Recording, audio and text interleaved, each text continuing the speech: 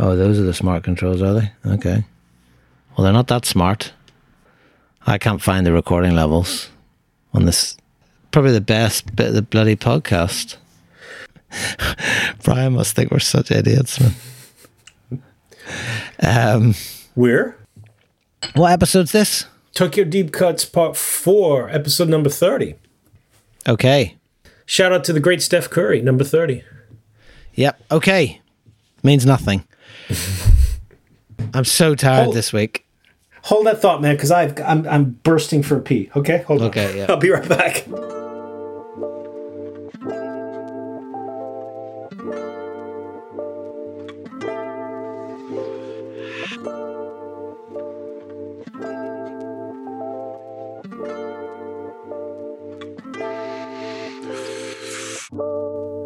Welcome, everyone. This is Tokyo Jazz Joints, episode 30. Episode 30. 30. James, do you remember 30? I really, really don't. And that's alone kind of disturbing. It's funny, you going right into the age thing, man. You know, I realized that one of the places we'll be speaking about tonight opened the year that both of us were born. How does that make you feel? Oh, that makes me think... I'll be honest, it makes me feel nothing. That's not because I'm dead inside. That's because, well, let's face it, age ain't nothing but a number, is it, James? Very well done. How you doing, man? It's been a while. I'm okay. I'm in Dublin, as we know. And again, if you're listening in the very far future, you'll probably know that there was a pandemic in 2020. And currently Dublin is teetering on the edge of a stricter lockdown, which means that we may be confined to our houses again. And of course, one result of that confinement was this beautiful podcast. Who knows what will come out of a second confinement? Well, some good news on this end. Thankfully, things are opening up just a tiny bit, and I'll save it for the end of the episode, but I do have a little jazzy news to share with you and all the listeners. So exciting. Stay tuned for that. Very exciting. So I know probably our listeners will find it hard to believe when they see our pictures online, but we were born in 1974, which by my calculations is 46 years ago. Now, I was really pleased at my recent birthday to realize about a week later that I was actually only 46. I thought I was 47, which probably tells a story in itself. But we're going to start with Scratch today, which I have to be honest, I remember very clearly going to, and I remember the slightly sort of, I mean, it doesn't surprise me to see that it was 1974, because when you look at the interior, it's like you're step back into 1974. But was it in Kichijoji? Is that where we were? Yes, that is correct. I do remember that. Which is, not really, obviously this is part 4 of our Tokyo Deep Cuts, so places that are a little bit off the beaten path, maybe not so famous. Kichijoji today is a really well-known and popular area in the west side of Tokyo. Actually consistently voted the #1 destination to buy a home or to live in, because it's got a great big park. It's got a lot of funky places to hang out. But back when Scratch was opened in 74, it was certainly not like that. It was very distant from the center of Tokyo, and it was probably just a rundown suburb. And what's really crazy about Scratch, I remember the first time that I went there, because I couldn't find it. It's sort of buried between two really gigantic department stores. And when I say buried, I mean like the old framework building that it's in is still there, up the second floor, up the requisite rickety stairs, right? But there's literally no sunlight because these two huge department stores. And if you've been to Japan, you know it. Some of our listeners have not, but many of our listeners have or are in Japan. You know how vast these department stores are. I'm not talking about a Walmart. I'm talking about like a 12-story building with just hundreds and hundreds of shops in them. So Scratch is sort of like weirdly in between these two big ones in Kichijoji. It survived, the expansion of the town's area and all of the streets around the station. ever since it opened. And so it is a little bit tricky to find, but it does have that same feeling, like you said, Philip, when you walk in. I mean, look at the decor, look at the unbelievable amplifier. My dad had one like that with the shiny blue lights that come out. And it's really, really dark. There's no sunlight, and they keep the lights really low. I was surprised you got actually such a bright picture of the main room. You're welcome. The thing about Kichijoji, I suppose, is it's a bit like if you're listening in Tokyo. I always think of it. It's like if you kind of took Shibuya and merged it with Shimokitazawa, you'd get Kichijoji. I think it has that kind of combination of big chain stores and department stores, and then lots of little funky shops and great bars and things like that. And obviously it has that beautiful Inokashira Park, which we mentioned when we talked about Tomonokego many episodes back, it seems like now. But Scratch, I remember, the one thing that I remember is when we sat over by the window, and you can see our drinks there on that table. I presume that cigarette someone else's. When we sat by the window, I just remember it was a bit like when you have a house that's too close to someone else's, because right across the little narrow street there was other restaurants. So there was this weird, looking back and forward into each other's experience, whatever it was that they were doing over there. And I just remember very distinctly kind of looking across directly into another restaurant. But it was a beautiful place. I don't remember much about what they were playing there or anything, and I feel like maybe they were closing. Were they closing up? Were we there towards the end of the evening, or no? They were closing up coffee time because they're kind of a popular lunch spot in the area, and I think it was just the kitchen was closing at around 5. So from the night, I guess from around 6 o'clock, you can only have drinks.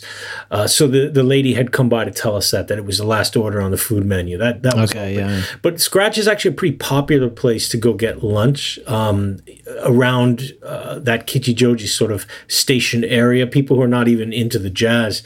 The music there is pretty straight ahead. A lot of 50s and 60s Blue Note stuff. Nothing too heavy. But what's really funny about Scratch is that I was told that it was a place that long ago used to have live music, but if you look at the shape that it's in now, that's just literally impossible. I mean, there's nowhere you could barely even walk around those tables to sit down. Yeah. So I don't know where they would have played, unless the picture that you took that has the register and the kitchen on the right side, maybe that table booth in the back wasn't there. You could probably fit in 3 musicians, maybe a small drum kit, a keyboard or something. But I can't envision it myself. Although we've seen smaller places have live gigs in Japan, right? So, and if there's anything that Japanese businesses are good at, it's maximizing space. So yes. It doesn't surprise me that they managed to get people in there. But yeah, I mean, there's not much more probably to say about Scratch. It's just one of those places that, with a wealth of an embarrassment of riches, I suppose, in other areas of the jazz kisa culture, it maybe doesn't always make the mark, which is why it's really nice to highlight it. You can see from the lady that's serving or the lady standing at the register there, that obviously not perhaps of the same advanced years that a lot of the owners are, and so we would hope that somewhere like Scratch will continues going strong for a few years to come. Yeah, I think so. Definitely second or third generation of owner there. And the fact that, like I said, it was able to survive the construction boom and sort of maintain that spot, even if it is dwarfed by the big buildings. It kind of reminds me in New York, when you walk around Manhattan on the back streets, you'll sometimes see these, the gigantic skyscrapers everywhere, obviously, but right in between them will be a tiny little old church or an old shop, an old Ukrainian bakery or something like that was miraculously able to survive throughout the decades. And Tokyo's really good about that too, because a lot of places that you think would have been wiped clean, they've been able to keep their space for, reasons unknown. Maybe they've got connections or they just got lucky. But Scratch is one of those buildings that, definitely did survive that building boom. As did the next place we're going to go. We're staying in Kichijoji. Philip, Before we do that, I was just going to say that I suppose if you were to look at the Scratch sign there, the orange sign, and remove the Scratch, you've basically got a ready-made inscription for your tombstone. Here lies James Catchpole, Jazz Cafe and Bar since 1974. R.I.P. I didn't know where you were going with that. I thought you were going to say. I mean, I'm not trying to break anything to you. I haven't heard anything. Just in case you're worried. This is not a reveal. This is just an observation. I thought you would just go with the sign on the left that said "The Kid" in quotation marks, because that is a nickname I have been known as in the past. Yeah. So, where are we going next? We're staying in Kichijoji. And why not? Because it's a great place. One of the only remaining live jazz spots in Kichijoji. There used to be quite a few more. We spoke about Meg, the great kisaten that kind of closed and reopened in a new format a couple weeks ago.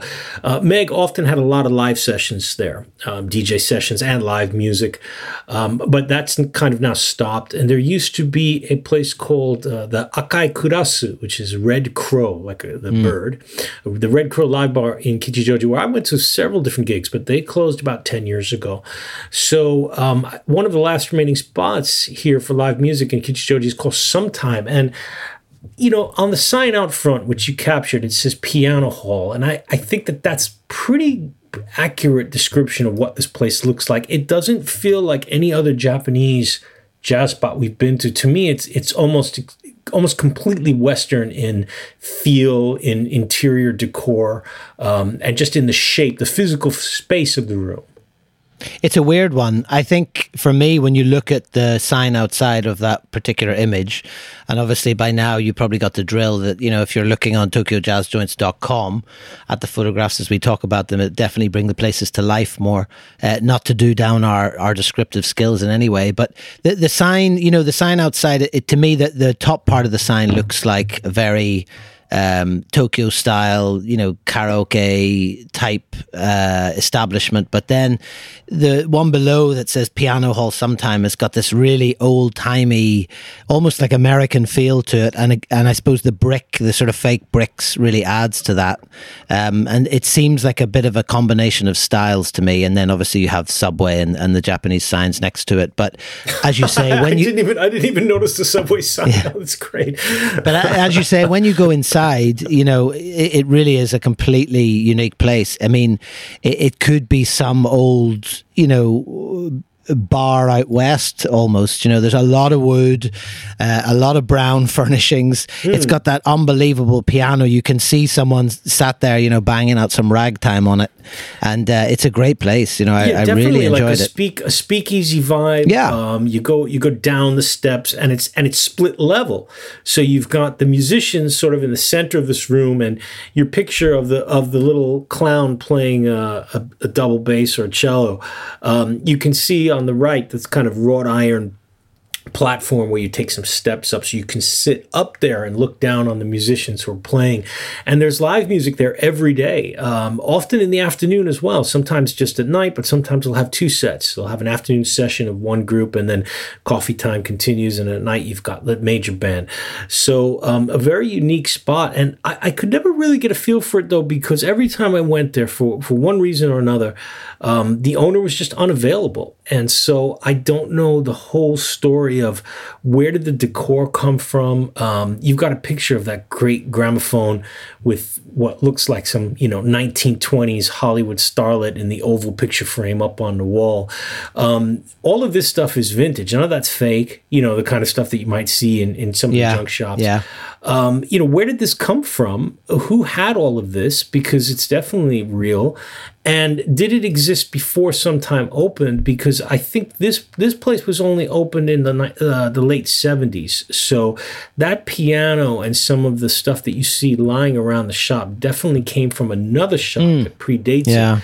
But unfortunately, even the tables too, I suspect, maybe. But yeah. Yeah. I just love when I think of this place, that copy of the groovy Red Garland album always springs to mind, just sort of scrolled on that wall with the massive clock and the phone, and then a cheeky little shamrock slipped in there. back on that photograph, you're talking about the little clown statuette, just bottom right hand corner there. Where's a cheeky shamrock? Little jazz shamrock in the background there. Oh, right. Okay, I didn't. With the person's. Okay, yeah. Unusually, actually, for places, I haven't photographed the bar area, and I remember as you came down the stairs, the bar area I think was just on your right, and then it opens up into this quite cavernous place with 2 floors, which again, as we've said in other episodes, is very unusual for jazz joints. It's very much 1 floor and often quite cramped, and this place is definitely the exception that proves the rule, because it's an enormous spot.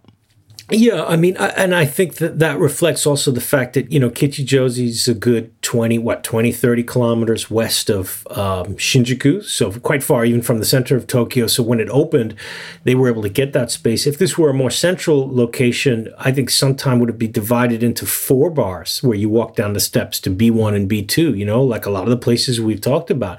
You'd have a shot bar, a jazz bar, and whatever else. But here they've been able to take the whole space, and so you can fit in a good 75 plus people for a live gig, which is pretty large for a Japanese jazz bar, because remember, it doesn't identify as a club. It's still called, well, they call it piano hall, but it's really just a bar.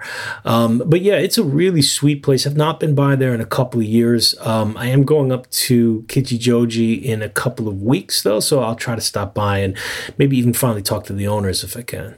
Even more reason to hate you. So that's Kichijoji. I like Kichijoji. I didn't spend enough time in it, probably. That's partly because I lived in Shimo, Kitazawa. But yeah, great place to live, great place to visit. And pretty much everything you want. You could live there quite happily and never go to another station, probably in Tokyo, and not really miss much. Fabulous place. So let's move on. Where are we off to next? You changed the order, so I'm not sure. Speaking of, you mentioned your hometown of Shimokitazawa. Oh, yeah, we're going seamless. there. We're going to Shimokitazawa. We're going to the lovely Lady Jane with one of my, I would say, top 5 outdoor signs for any jazz joint. Really? Yeah, if you look at, as you mentioned, everybody listening should know the drill. You should be looking at the pictures while we chat. So Lady Jane in Shimokitazawa in Tokyo. And look at that awning. I mean, it's not just the booze and jazz Lady Jane. It's all the little things that are drawn on there. You've got like a glass, you've got a dove, you've got what looks like a couple of, like a trumpet up top, a little bit of a piano keys. I mean, everything about that entrance to me is just perfect. And of course the bikes as well, like, change to the fence there. It just makes it even more Tokyo. Yeah, I think for me, I mean, yeah, I take your point. It's a beautiful awning. I don't love the posters in the window, but it is something that we mentioned previously, and again, just it kind of underscores, particularly when we talked about Masako last week, it really underscores the idea that Shimokitazawa is very much that kind of counterculture hub, and you can see there's a couple of little cinemas in Shimokitazawa, and obviously I mentioned that it's a kind of an off Broadway place for theatre as well, and these posters are promoting those different kinds of things, and you can see up the top there as well. I'm not sure what it's for, but that's definitely Moriyama Daido's stray dog picture that they've used for that promotion as well. So I suppose they look slightly incongruous, but then when you know the neighborhood and you're familiar with the context, they fit right in, I suppose. And again, very much a cultural kind of center in Tokyo is Shimokitazawa. What about inside, though? Very different vibe. I would say not so much counterculture, but very kind of dark wood. The jazz bar of the imagination, I suppose. That's a great way of putting it. It's dark, it's sleek. You've got the dark wood everywhere. You've got all of these wonderful portraits on the wall of musicians. Obviously, the standard Marilyn Monroe, which you see in almost every bar of any age in Japan. It's funny, Lady Jane, because they open very late as well. I think they open until 3 a.m. And I'd always thought that, this is the kind of place where you end up after, a session somewhere else or a gig or whatever. You walk in after midnight. It's pretty quiet. You've got a few drinks on your way home.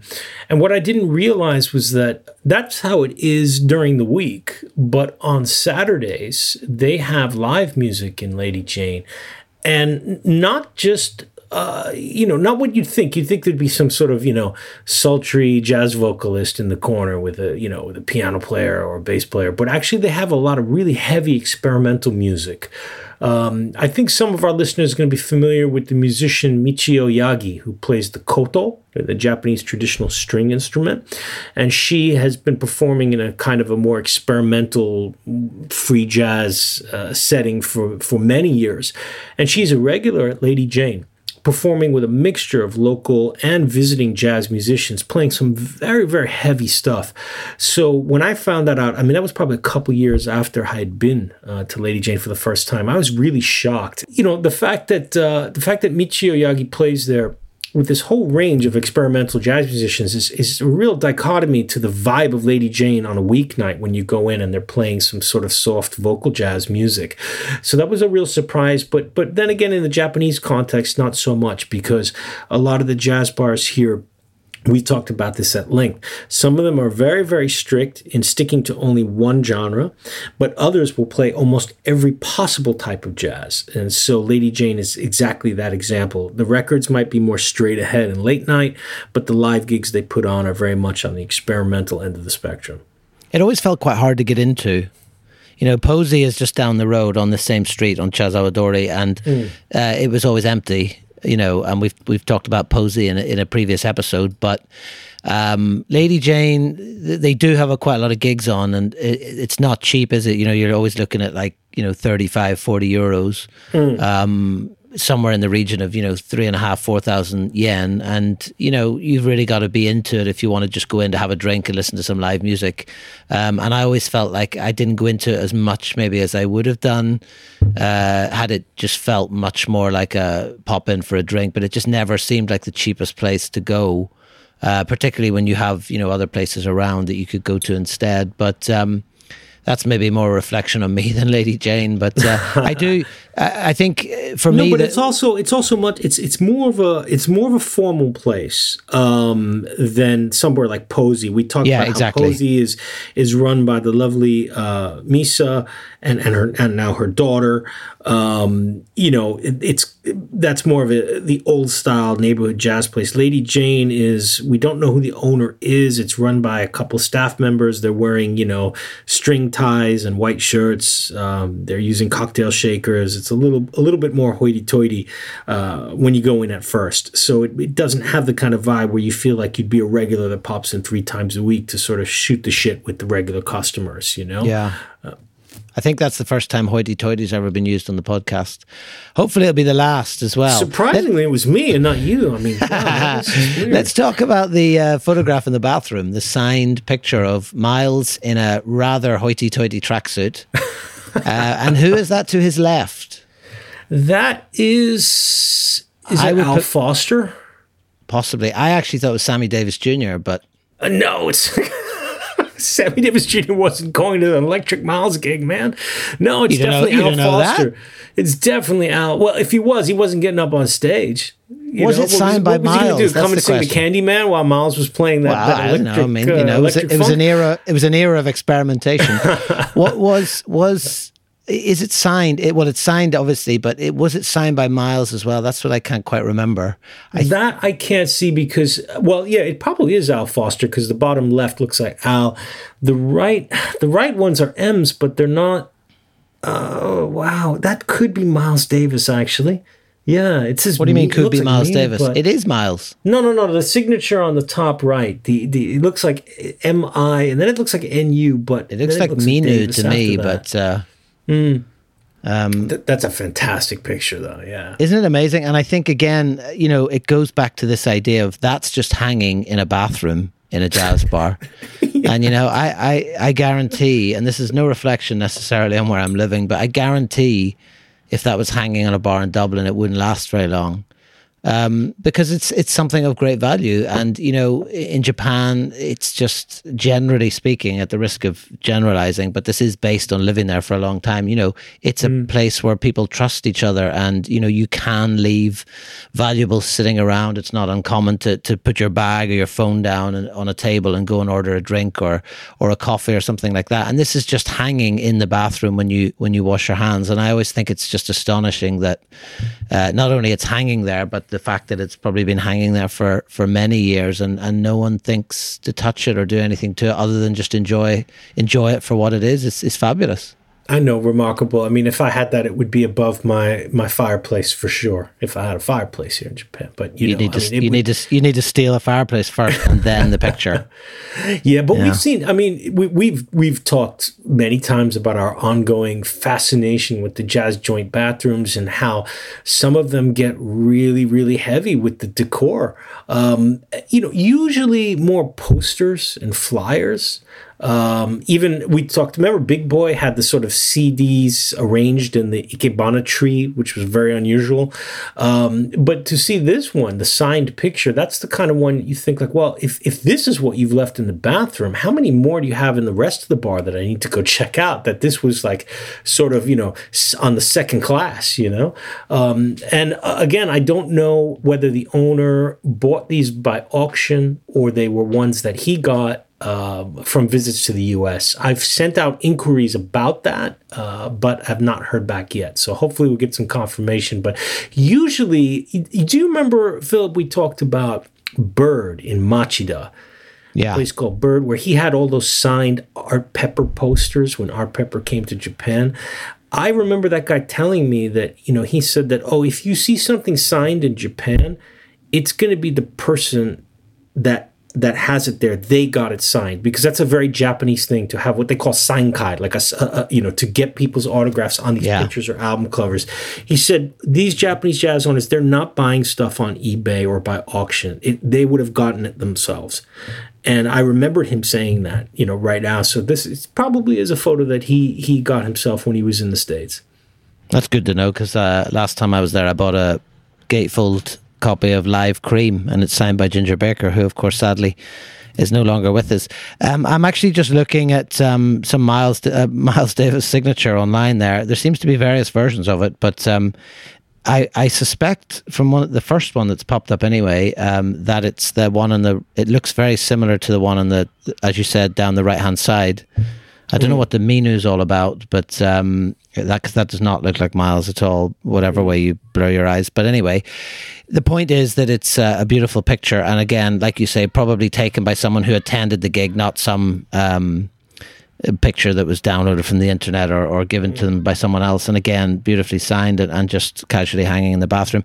Also that gorgeous, I think it's Horace Silver, is it? But that beautiful, that huge picture that hangs above the toilet door just as you go into the bathroom. It always reminds me of Lady Jane. I love it. It's gorgeous. I think it's Horace Silver. I don't know why I know that, but... That is, gosh, man, hold on. You know what? I can't tell who that is. That might be Bill Evans, actually. No, you're talking about a different picture to me. I'm talking about...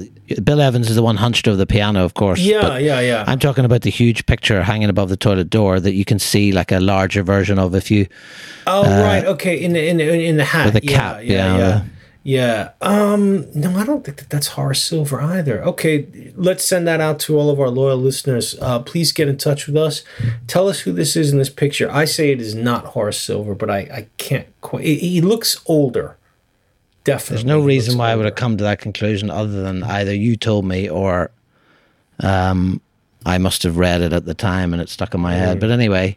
This is top banter, regardless. Hey, listen, this is what they'll be tuning in next week for more of this. This is what the fans are here for, man. Come on. I mean, if you reached to episode 30, you're into the very, very extreme minutia of who is hanging above a jazz cafe's toilet. I mean, come on. Okay, where do we go to next? We are going back to the center of Tokyo, to Olympus. Do you remember when we went to Jazz Olympus in Ochanomizu? No, James, I don't remember going to Olympus because we didn't go together. I went by myself and had quite an interesting experience, shall we say. So Olympus, I think, was a place that we had possibly gone to at least once together and not gotten into. And then when I was back on the trip that I've referenced previously, after I'd left Japan, I went one fairly sunny afternoon by the looks of it and turned up once, and I think it was closed, came back later in the afternoon and got in, and I actually sat over by the window and had a very, very nice curry. And it wasn't necessarily by choice, because when I went in and I was determined to photograph it, because I know it was, again, one of those places that had been on our list for a long time. And I remember thinking, we thought, well, we'll get to that at some point because it's not so far away. And we, of course, never did. And I tucked into this curry because the owner had basically told me that I couldn't take any photographs until it was completely clear. And I think I was on a fairly tight schedule by that point. It may have been even the day or a couple of days before I was leaving to come back to Ireland. And so he made me sit there, have a curry, which is not the worst thing in the world. Good music playing, of course, lovely. But I remember that there was one customer sitting over in that corner just below the Bill Evans and like nursing a iced coffee like it was a newborn child. And he would not, under any circumstances, leave. And eventually, it must have been a good hour later, he eventually left, at which point the owner was like, okay, now you can take some photographs. Then, of course, he proceeded to clean up. So I actually started to photograph the bar area where you can see where the amplifiers are and the records above them. And then he stopped me and he had to tidy it all up. So it was a very interesting experience because he really had a very specific way that he wanted the bar to look. And I remember even just sitting over by the window to the right of the speaker system that you can see and just photographing a couple of shots, because there was a picture, I think, of Miles in between, like, again, sort of altar-like. And he actually came over and said, no, wait, please don't take any yet. And so it was kind of, apart from the experience in Java where I had to show my photographs to the two older ladies, it's probably the only time that I've had art direction from one of the owners in terms of what to photograph. Philip, having visited over 150 places with you and spent a lot of time on trains and in cars, when you were, how should we say, maybe not in the best of moods, I would pay money to have seen your face at this time when you had to wait for that guy to finish his cup of coffee so you could take your pictures. He would take no hints. I mean... Do you know what I mean? Like, there's only so many times you can change a lens on a camera aggressively, and nothing. That's just priceless. Olympus, yeah. It's funny. This was the last jazz cafe I went to before the whole COVID-19 insanity hit in March. I was in Ochanomizu, the neighborhood where this is in, because I went to the big disc union there, the Disc Union Jazz and Soul shop, for my usual birthday purchases. So I bought a couple of records, and then I went by Olympus. And Komatsu-san, the owner, he remembered me because I had the chance to chat with him years back when I profiled it from my site. So he recognized me, and we had a little bit of a talk. But, as you captured really well with the pictures, it's very, very sleek, clean, bright, fairly new, but definitely a listener's paradise. I'm going to quote real quick from his website, which he has in English. He says, Jazz Olympus has a collection of about 3,000 analog records, mostly focusing from the 50s to 60s. Groovy JBL speakers, named Olympus, also from the 1960s, bring fabulous sound. Jazz Olympus is named after the groovy speaker, which is great. So, it's very much, he makes it really clear. Jazz listening time is 2 to 4 p.m. So when you go at 2 o'clock for the afternoon, you order your coffee, don't be having a loud conversation. And then the drinks time at night from 7 to 10 o'clock. But yeah, it's a really, really great spot. And what's really fun is that it is very different. It's modern. As I mentioned, it is very sleek looking, but yet it still has that kind of, he's got the Bill Evans record up on the wall. He's, as you mentioned, the kind of shrine-like speakers with Miles in between. Although I don't know what exactly is that painting in the middle. Is that a Picasso? I can't. I think it is. Isn't that one of Picasso's musicians? He had the 3 musicians painting, and that's another one. Yeah, well, it's certainly somebody cubist, but it may well be. We could, again, any art fans out there. I'm pretty sure that Miles is perched on top of a gramophone as well. That's an old wooden open top gramophone. I bought one of those just before I left Japan, and it's definitely that. It was a gorgeous place, and actually, as soon as that customer had left, he really cranked it. really loud, and it was beautiful. I mean, just wandering around there in that empty place, really sleek, really clean. And, you know, just having your ears blasted, it was a fantastic and definitely worth the wait. Oh, yeah. You know, we talked before about the magazines here, you know, on a lot of episodes, you know, the kind of audio magazines that they have in Japan focusing on this or that, or like JBL. Well, he's been featured in a couple of those. I was looking online earlier today, and he's been in a couple of these magazines online because of his audio system. So, you know, clearly it's like a labor of love. But, you know, I would say that, you know, it's funny because the street is particularly plain that it's on in Ochanomizu, which is a fairly central neighborhood. So it's easy to miss, but definitely worth stopping by, because if you go to the Ochanomizu station area, you'll find not only Disc Union, which I mentioned, but a lot of, if you play any instruments, that's where all the instrument shops tend to be, you know, sort of on that one long drag next to the university, and then you can pop into Olympus. Philip, an Easter egg though. Did you have a look at the Olympus website when you were preparing the pictures? I did not. Okay, because I will spring this on you. So if you go to jazz-olympus.com, you'll see a kind of a picture and a banner. It says, "Good time, good music, Jazz Olympus." And underneath it, it says in quotation marks, "Swifty designed the logo type." So who is our friend Swifty? Well, I think we all know by now. He's been immortalized more than once. But of course, the owner of Basie, yeah. And once again, his hand is in everything, really, isn't it? He really is the glue that holds it all together, clearly. Well, I was interested in this, and next time I go by, I'll ask Komatsu-san about it. You know, explained on our Basie episode how Swifty Sugahara is also a photographer, but it seems from what's written here, so it says Swifty designed the logo type. So is he also a graphic designer? How long has he been doing that? I mean, very, very interesting. Is that one of the jobs he did for money, which financed the cafe? It sort of opened up a whole bunch more questions, you know, because I've never seen this anywhere else, you know. I mean, not to knock Swifty's design style, but I suspect that he wrote Jazz Olympus. Mm-hmm. And then they just took that and turned it into the logo, rather than how much design has necessarily gone into that. I'm not 100% sure. And of course, when we came into Basie, he was sitting writing. And so I suspect at some point they maybe had a conversation. Maybe he told him the name, he scribbled that on a bit of paper. And I'll be honest, if Swifty scribbled something on a bit of paper for me, I'd take it and do something with it.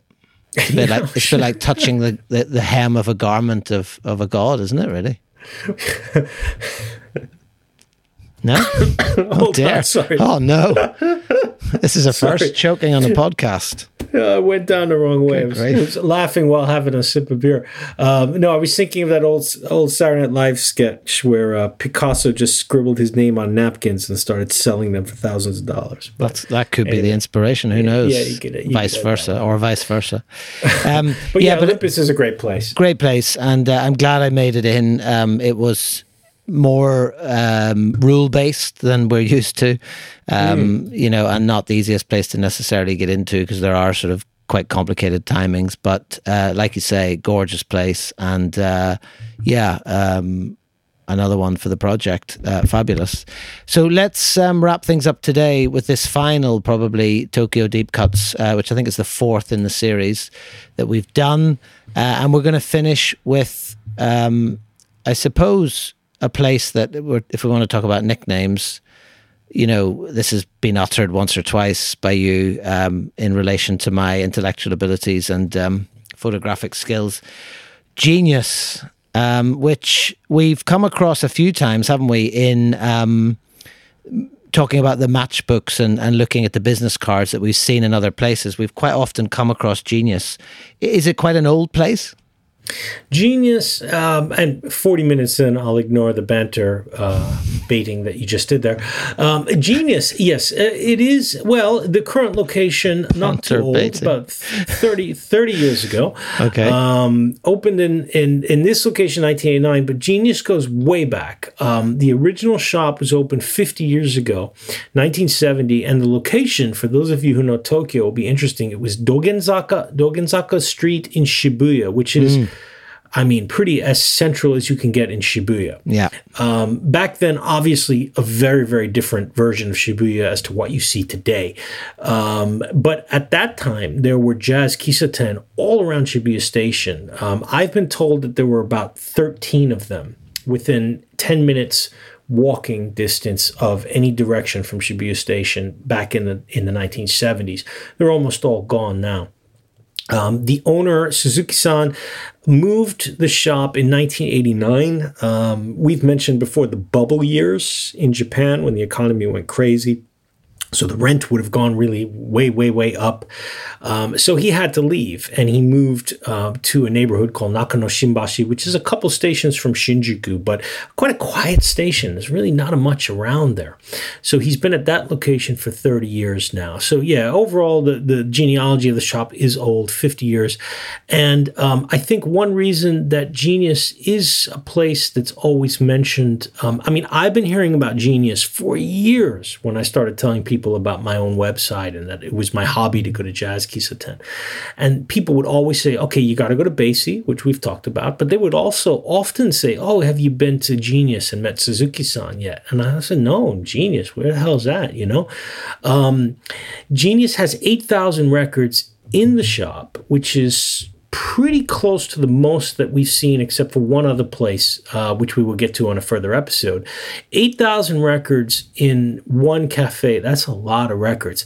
But the amazing thing is that that's only part of his collection. Now, I think Suzuki-san's collection has been so, it's become so legendary that who knows exactly how many he has, but I've had 3 different people tell me that he has 30,000 jazz records. It's not bad, is it? In the cafe and in his house. That's a lot of records, man. Wow. So one of the biggest collections in the country, no doubt. But yeah, you mentioned the matchbooks. I mean, I think in my notes that I looked in for today's show, Philip, I found the Genius matchbooks. I've seen them or seen pictures of them in about 14 different places. So it has that kind of like reputation in the Jazz Kisaten world. It's such a weird place. I mean, first of all, you can see if you look at the picture of the Art Blakey album. And the more eagle-eyed people listening will have spotted Suzuki-san just lurking behind that pile of books. So there he is. But it's such a weird place inside because it's made entirely from concrete, which is never the most welcoming or sort of cozy kind of vibe. And then beautifully fitted out with these wooden window frames and record shelves. And I think, if I'm not mistaken, James, that the speakers are kind of built into the wall. That is correct. So if you're looking at the photographs again, that picture of the table there with the pile of books again on it, and a sort of a fake bouquet of flowers, what looks to all intents and purposes like the windows or blackout windows behind, I think are actually the speaker grills, aren't they? Yes. So you can just imagine like the power of that sound system coming out. And I think again, you know, it's got this really, you can feel a little bit that it's somewhere that's moved because there's something about the bar area that has much more of an older jazz kisa feel. You've got the old coffee bean grinder there, you've got the cups and saucers, and then you have these pictures which we've come across in many places. It reminds me a little bit of Downbeat in Yokohama, but these old photographs that at one point were probably black and white, and over the years from aging and cigarette smoke have taken on this beautiful kind of sepia tint, and they're just mounted on these boards. And the one on the right definitely is signed by Oscar Peterson, clearly. The one on the left, I'm not 100% sure. It's got a signature. Is it Philly Joe Jones? I can't quite make that out, although that doesn't look like Philly Joe Jones if I remember what he looked like correctly. But yeah, I can't. It's quite a tell. long signature, isn't it? I do remember him saying that that he was at these gigs. Yeah, that he knew the guy taking pictures. So these are pictures from Japan. Yeah, amazing. And that they are authentic. But yeah, you're right. It's got this weird mixture of like this sort of, brutalist concrete, square room, and yet these very old, obviously like authentic things like the pictures. You've got the jars with the snacks, the half open pack of Marlboros on top of a stack of jazz magazines on the counter. And you've also got these weird, like sort of hidden space. I think you've captured one of them, this little like a hall around the side. We've just got 2 seats. Yeah, this little sort of tunnel-like side room, which is really interesting and really unusual. And all those great Jazz Hihyo magazine editions. Yeah. Jazz Hihyo, these are the ones for our readers who can't, our listeners who can't read Japanese. These are the magazines with the edition number in red numerals on it, and that's called the Jazz Hihyo. It's a very long-running magazine here in Japan, and he's just got pretty much 30 years worth of them in the place, so you can browse through them. And I was really happy that you got a picture of the turntable, because the one in the foreground, and I'm not an audiophile, but this looks like a really, really old turntable to me. So this is certainly one that he's been using for at least since the cafe was in its previous location. Yeah, this photograph's been exhibited a fair few times. It was certainly in the Moonglow project in London a couple of years ago, and I think in some ways it just sums up the project in one image quite often. I even though I took it myself, it's probably okay to say that I love this photo, and that's not something I say often about any of my photographs, so why not? I think also, one thing just for design fans too, if you look at again, back to the picture with Art Blakey, and it's not only that it's this brutalist sort of concrete interior, but it's also got this incredible modeling of this curved and right angle edges, which again, it's just the whole place is a really very unusual, very unique space, and yet once again, as you can see from the exterior shots, just in the middle of what is otherwise a completely residential neighborhood. Yeah, it's a good 7-8 minutes walk from what's already a tiny station. About 15 minutes west of Shinjuku. So we're talking, a real, and it's not suburban, we're still in Tokyo, but definitely a residential part of town. And yet now he's been there for 30 plus years. And I do remember when I was there, there were 4 other customers, and 2 were together, but the other 2 were sitting separately.